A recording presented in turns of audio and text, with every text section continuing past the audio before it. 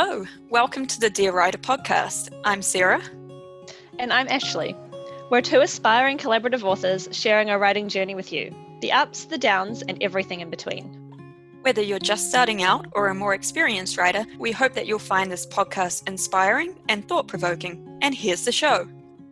Hi everyone, welcome back to Dear Writer. Today we are recording episode 119 and it's another one of our craft episodes. And this episode we're going to be talking about creating a compelling supporting cast of characters, kind of following on from the episodes that we had on the protagonists themselves. We're now looking at the side characters. So that's quite exciting. It is. I had a lot of fun researching it. And my side characters are always, I guess because you get to have more of them, they're quite fun to make and, I guess talk about as well. So I'm looking forward to this episode. Me too. But before we do that, we should probably have a bit of a chat about where our writing's at and how we're going with that. Yes. So I finally finished editing The Price of Pandemonium, our second book in the Black Sky series. I had mostly finished it a few weeks ago, but I wanted to do like a proper Grammarly check on it and then wanted to go through and delete all of the that's and then the justs and then the so's and check for a whole bunch of other things. So I did that, and then my friend offered me to try out ProWrite on her laptop, and I was very curious about it. I've been quite curious about that software for a while, so then I decided, well, since Price of Pandemonium is in the editing phase, I should go ahead and put that through ProWrite as well. So Price of Pandemonium has now gone through Grammarly and ProWrite. It was quite good. It found a lot of preposition mistakes. We punch a lot of people in the shoulder instead of on the shoulder, apparently. That's funny. Like 5 or 6 of them. That was that one, which I thought was really funny. And I was like, inside the shoulder again. Here we go. And coming out of things randomly. Yes. Yes. Which is always my mistake. And actually, I picked that up the other day as I was writing something. I was like, although actually in the case of the other day when I was writing it, I was like, I think, oh no, I still needed the of. I did add the of because I tend to write like coming out the door or whatever, or coming out something. And so then like when I caught myself the other day, I was like, oh yes, I'm like one step closer to getting better at not just randomly coming out things and coming out of things. Yeah. The one thing that annoyed me a little bit about ProWrite though, and it got pretty frustrating, was one, the passive tense, but that was fine because I could turn the passive tense off. But the sentence fragment one was the one that I found really annoying because it'd be like, gosh, especially in dialogue, the character's like, "What?" ? And they're like, "You are missing a subject and a verb. Consider revising." I'm like, no, I don't want to. Or like, great, or something like that. So that was very frustrating. I mean, we use a lot of fragmented sentences just for effect too. Yes, they came up as well. But it was the ones in dialogue I found the most annoying because the other ones I was like, I can understand. Like some people might, think this is a full sentence, but we've chosen to, it's kind of part of our writing style a little bit. Yeah, but not the dialogue ones. Sure. So that really irritated me. But I did find a lot of good mistakes, which was good. A lot of double spaces, a few random missing quotation marks. Interesting that Grammarly didn't like pick up double spaces and stuff. No, Grammarly didn't pick up the double spaces, but yeah, it was interesting, that's for sure. Although the thing I found quite hilarious was they suggest opposite commas sometimes. So like Grammarly would suggest removing one, and I was like, you know what, that does sound good to remove it. And then ProWrite would be like, I think you need a comma. So then I'd put the comma in, and then it would be like, actually, the new it'd go through it again, and they'd be like, I think this comma needs removing. I'm like, I just put the comma in. So there was a lot of those where I, kind of decide with grammar. I was like, oh, you know what? Maybe I will take it out. But, I was on the fence. Yeah. And then Pro would be like, no, put it back in. And I was like, oh, yeah, I'll put it back in. Because I didn't really want to remove it. But then it comes up again and Pro writes like, I actually no, take it out. I was like, maybe I should take it out. Very contradictory. Yeah. Like even the software can't decide. Yeah. Yeah. I can't decide. So that was quite funny. That's hilarious. But anyways, I also had the first meeting with our critique group again because we'd been on hiatus for a while, and I gave them one of our ancient Greece chapters, and that went quite well. They enjoyed it and had some good comments, and I had been questioning whether to end the chapter where it was, and they were all like, yes, there's a good place to end it. And I was like, excellent. I don't need to write another couple thousand words to finish it. So now I just need to do a bit of tweaking, and then you'll get it, Sarah. And this week I had to send in another one. So I went back to one of our previous ancient Greece book chapters, just to where they meet, or that features Lysander the most, to gauge what their impressions are of him. Okay. So that should be interesting. Yes. So what about you? How's your writing been? It's been pretty good. It's been slow, but progress is being made. I am chipping away at The Darkness Set Us Free, our third book in our teen series. And I finished chapter 1, and I'm now editing chapter 5, which is the next one from my character's viewpoints. I have rewritten about 3 pages of the start. Which, I think that says something about the quality of what was there before. I mean, like rewriting 3 pages, like I feel quite good about that because, it's not just simple rewriting. It's like rewriting and having to constantly question, okay, where can I link this up? How can I link this up? What is going to happen next in this? How can I make it better than what it was before? Yeah. What do I need to change?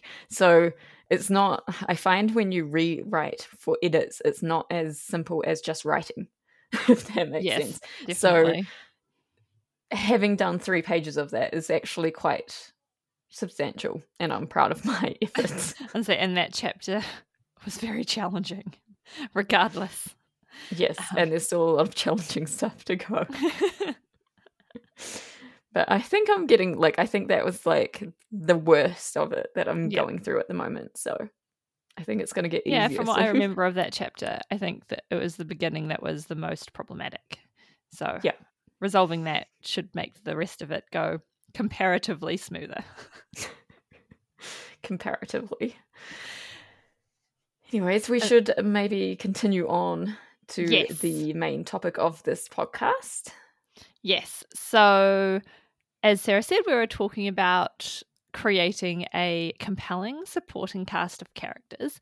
And I thought in the beginning we should first explain what a supporting character is, so we're all on the same page. Sarah?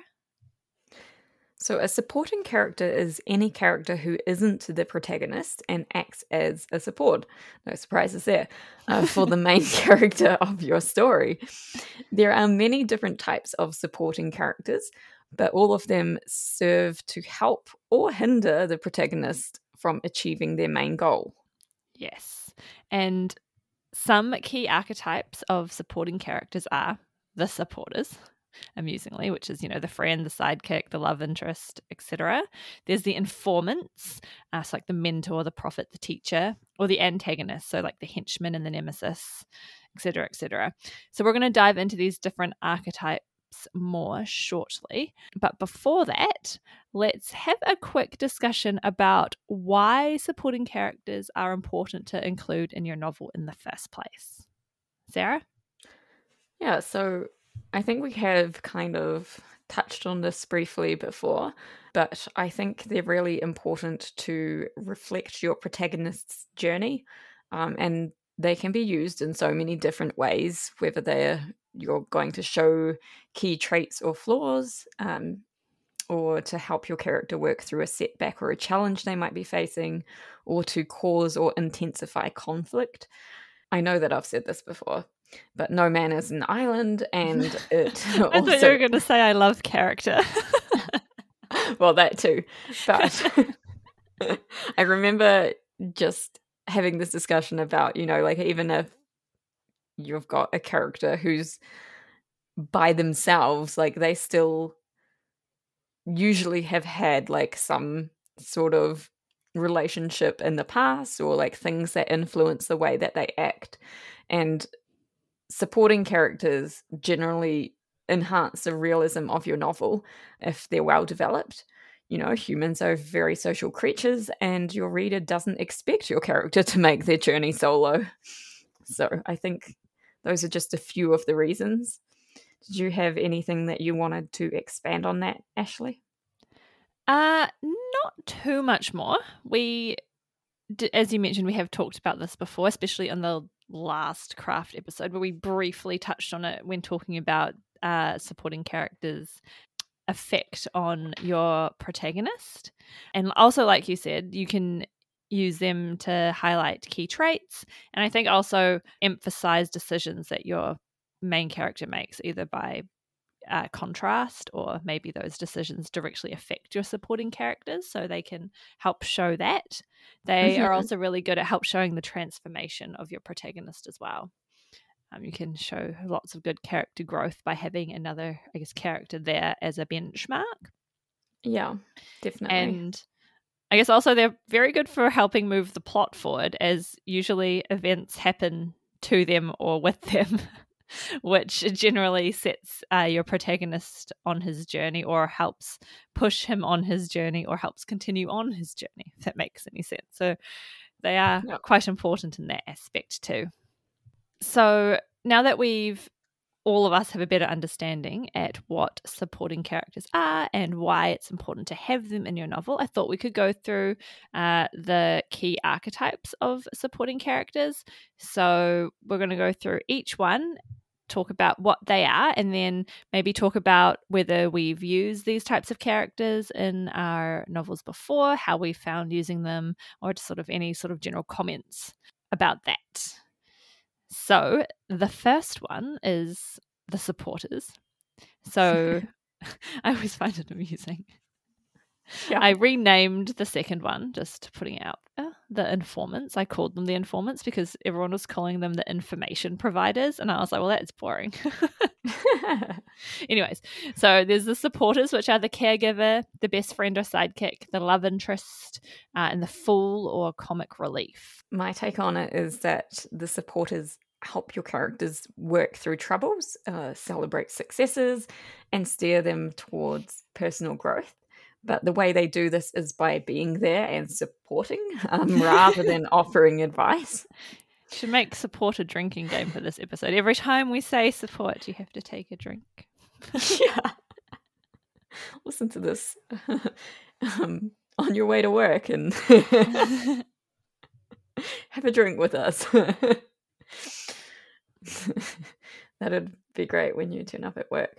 The supporters often go through their own issues alongside the protagonist, which to me is kind of what separates them from an informant role, which we'll discuss below, and makes them more on a peer level with your protagonist and helps them to feel understood. So I think we would use them in our series. I haven't actually got an example. I think our teen series is a little bit different from the perspective that we have like several main protagonists. And so like if you looked at like one protagonist, you could like view some of the others like that's kind of what as supporting characters ended up doing, because we have so many main characters in that series. I was like, to the other protagonists, they are, I guess, their supporting cast. Yeah, exactly. And so I feel like, Levi is definitely the fool / comic relief in our teen fiction, and they're each other's kind of love interests, and best friends, and so, like I feel we've kind of taken a little bit of a different type of route, but they're still there, and I think you will probably find the same in quite a few like multi viewpoint books, is that like depending on what viewpoint you're looking at it from, the supporting cast is going to change, right? That's something that's probably just a little bit unique to multi-perspective novels. Yes. I was thinking about that quite a bit because I was like, oh, we've got quite clear side characters in our ancient Greece book. And then I was like, oh, but what about our YA? They're all main characters. And then I was like, well, I guess technically they're like our characters are different archetypes to different characters as well. Mm-hmm. To Grace, Lizzie is her best friend, but to Dylan, Lizzie is the love interest, right? Yeah. Which is quite interesting. Kind of different. And we'll talk about blended archetypes, although I've kind of taken a slightly different focus on it. But I think this is one version of kind of blended archetypes as well. Yeah. Do you have anything that you wanted to add to that, Ashley? Not really, although I think I will add that often the characters in these supporter roles are quite heavily, I think, implicated in lots of the subplots in novels. Mm-hmm. I thought I'd add that because, a bit different to maybe if you're talking about antagonists and you've got like the henchmen or whatever, the supporters can be, they're usually quite involved in your character's life. So yeah, I think are more intricately involved in some of those very fun subplots that can be running through your novels as well. Yeah, definitely. And I think what you've written here as well, I mean, I implied it, but, acting as emotional support is a big role for them, for the supporters. Definitely. I think I was thinking a lot about that with the whole Grace Lizzie. I just realized I've written Grave Lizzie instead of Grace Lizzie.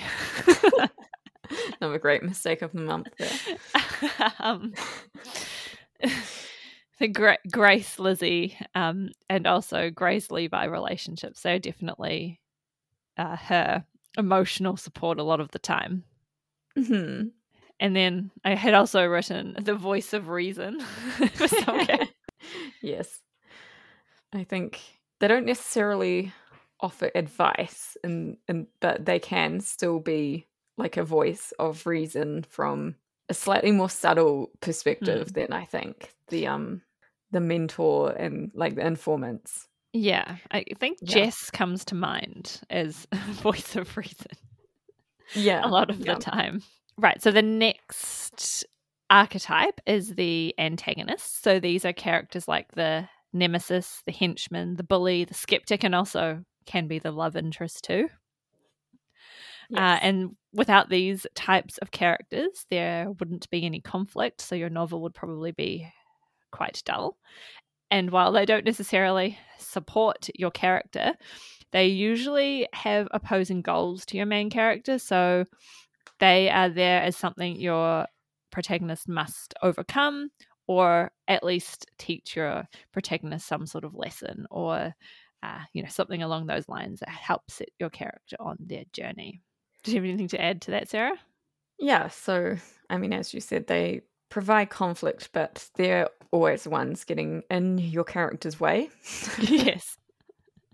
And, without conflict or challenges, growth is impossible. And I also was thinking about this, and I kind of thought that because of the nature of different types of conflict, you might find that your protagonist is not necessarily a person even.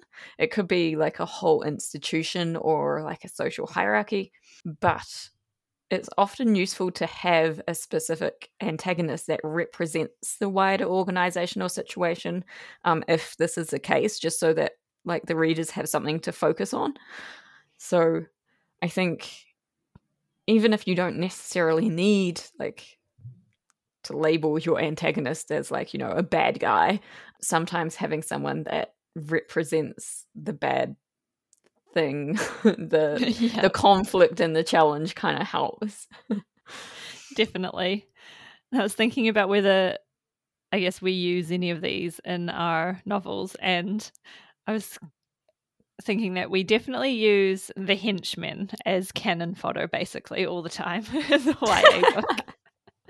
Well, when I was thinking about like a situation or like a not necessarily having a antagonist and having more of a organization or sort of institution, it did bring to mind the teen fiction book where I was like, well, yeah, like actually I feel like the Prime Minister Marion, he's more represents like the wider problem than actually being the problem, if that makes sense. Yes.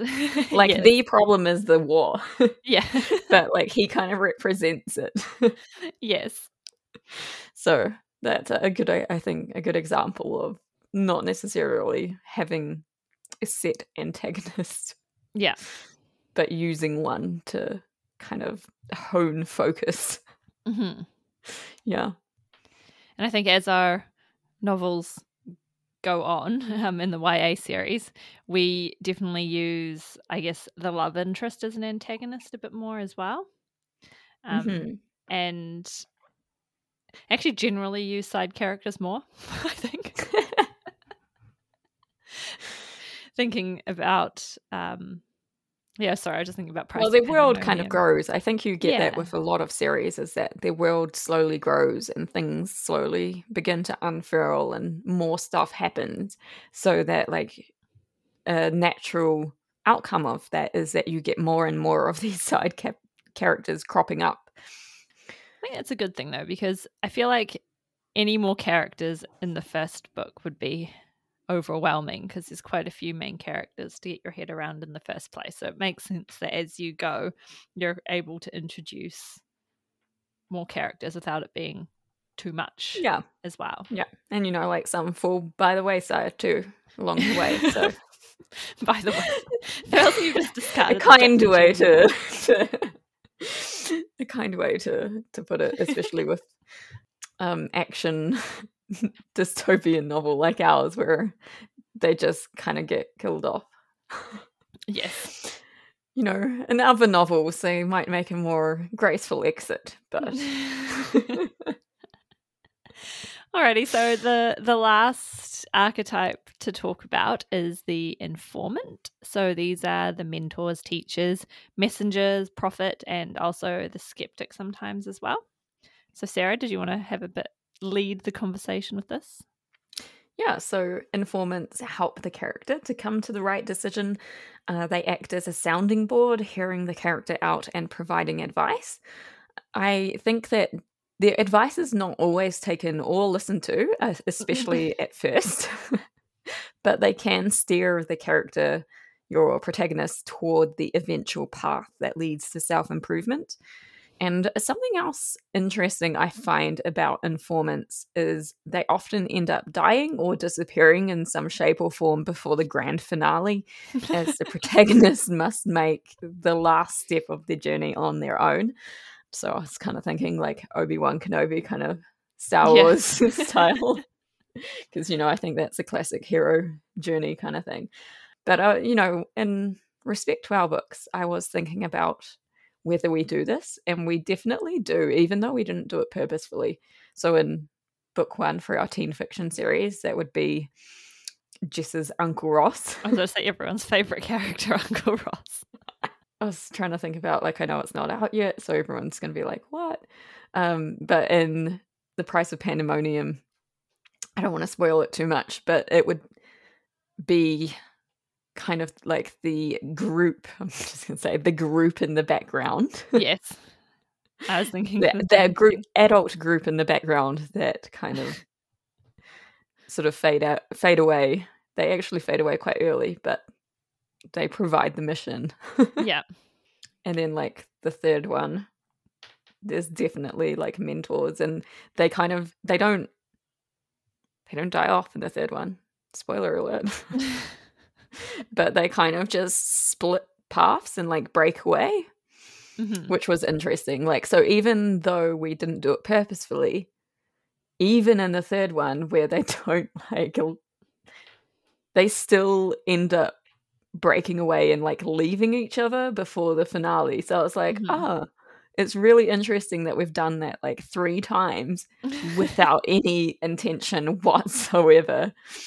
It's only looking back, you're like, fascinating. We did do that. Look at us go. I'm trying to think about, I feel that we probably are on the path to doing that with our Ancient Greece book as well.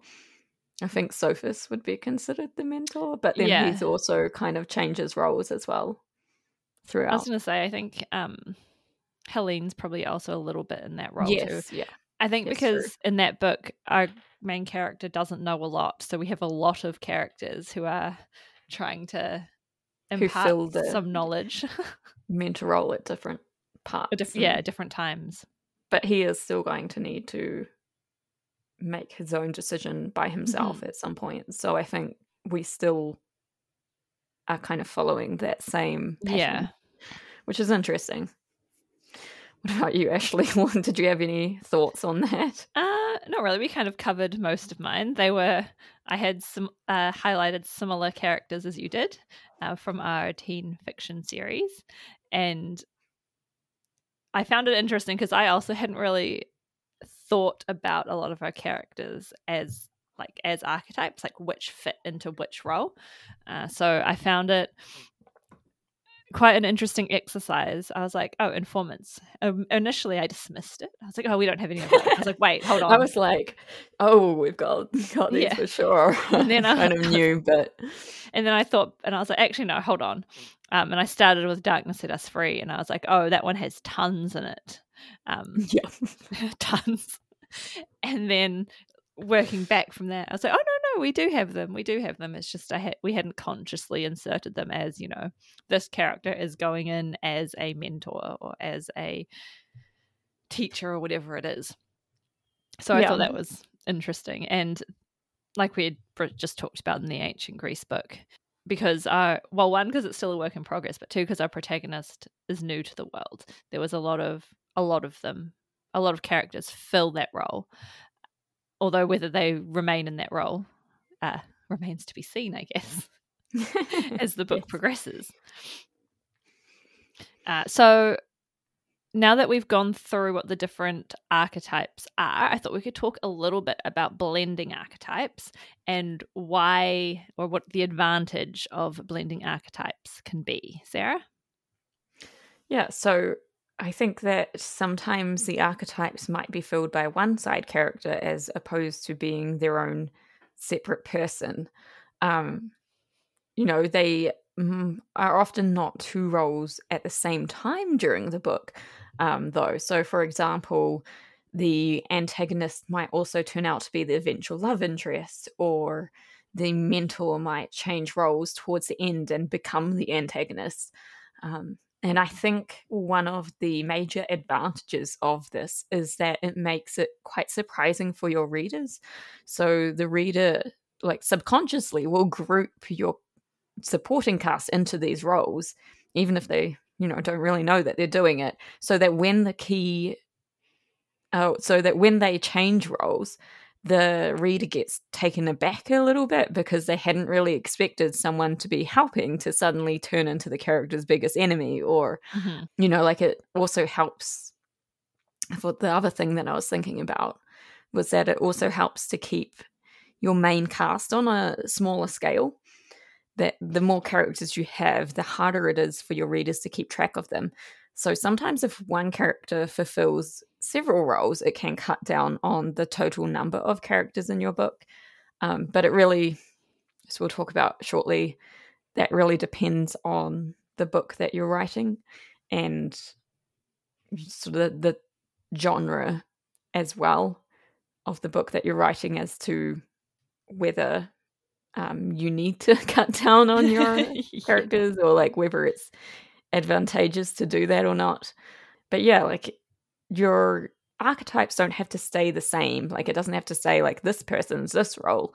the whole way through the book. Like they can jump and change between roles too. So don't feel like you have to shove your characters into this box of, I'm the mentor, I'm going to teach you how this all works. And then, that's their role and that's it. Because it doesn't necessarily have to be that way. I hadn't thought about having one character like inhabit more than one archetype at different points in time to like cut down on characters. That's quite interesting, but it definitely makes sense though. Yeah, I think it really just depends, as I said. Yeah. I don't want to get ahead of myself. So I thought that it makes your characters, or at least your supporting cast of characters, feel more dynamic, and consequently they feel a bit more real, because in real life people aren't just an archetype. They are more complex, and you want the characters in your novel to feel complex as well. So that's where I think the advantage of blending archetypes comes in. And the example I thought of was, I kind of touched on this before, where Grace is Lizzie's best friend, but she's also Levi's love interest. But as the story progresses and in later books, all of the relationships change as well. So, her role can change to different characters. And I think that makes it more interesting, because then your characters aren't static either. And so, kind of similar vein to you, that as our characters can change archetypes as they change as people, which is quite interesting. Yes. So I think that's one advantage of blending archetypes. And I think, I don't know, just you don't want someone to, read your book and be like, oh yes, this is blah, and they remain that for the whole book. You know what I mean? Like, yeah, just simply being like, Levi is the comic relief, the end. It's a bit constrictive. 2D. Yeah. It's kind of how our book used to be. Yes. Until we were like, no. It was just full of archetypes, basically. Yes. So as a final point for this episode, I thought we could tackle the question of how many side characters should you have? So Sarah? So, again, it really depends on your book and or series. So different genres are going to need more or less characters for the cast to feel complete to the reader. So, for example, I was thinking in fantasy, where an entire world is created, and which usually spans a long series or a lengthier novel, there's often going to be a larger cast of side characters. For romance standalones, there's a smaller cast, as there isn't as many people needed to create the conflict that carries the plotline. And so, like, that was kind of what I was thinking about is, if you need to cut down on characters, but you still want archetypes within those, like, one character to fill a couple of archetypes. If you've got a really intimate kind of romance novel that's only got, like, a few different characters and it's a very community feel, and maybe they're, I don't know, like, out on a farm somewhere, who knows, then you're probably not going to have like this gigantic cast of characters, but you still might end up filling those archetypes in different ways by blending. So that was kind of what I was getting at before. So personally, I think there is as many side characters as your individual plot calls for, and there isn't a specific number. That's not to say that you can't overdo it or have too few. So I think sounds very much like my answer. I was like, some. I think the best way to tell is often in the editing stage. So did your beta readers get confused between characters? Can any characters be sort of amalgamated together for simplicity? Or were there too few characters that it felt like something was missing?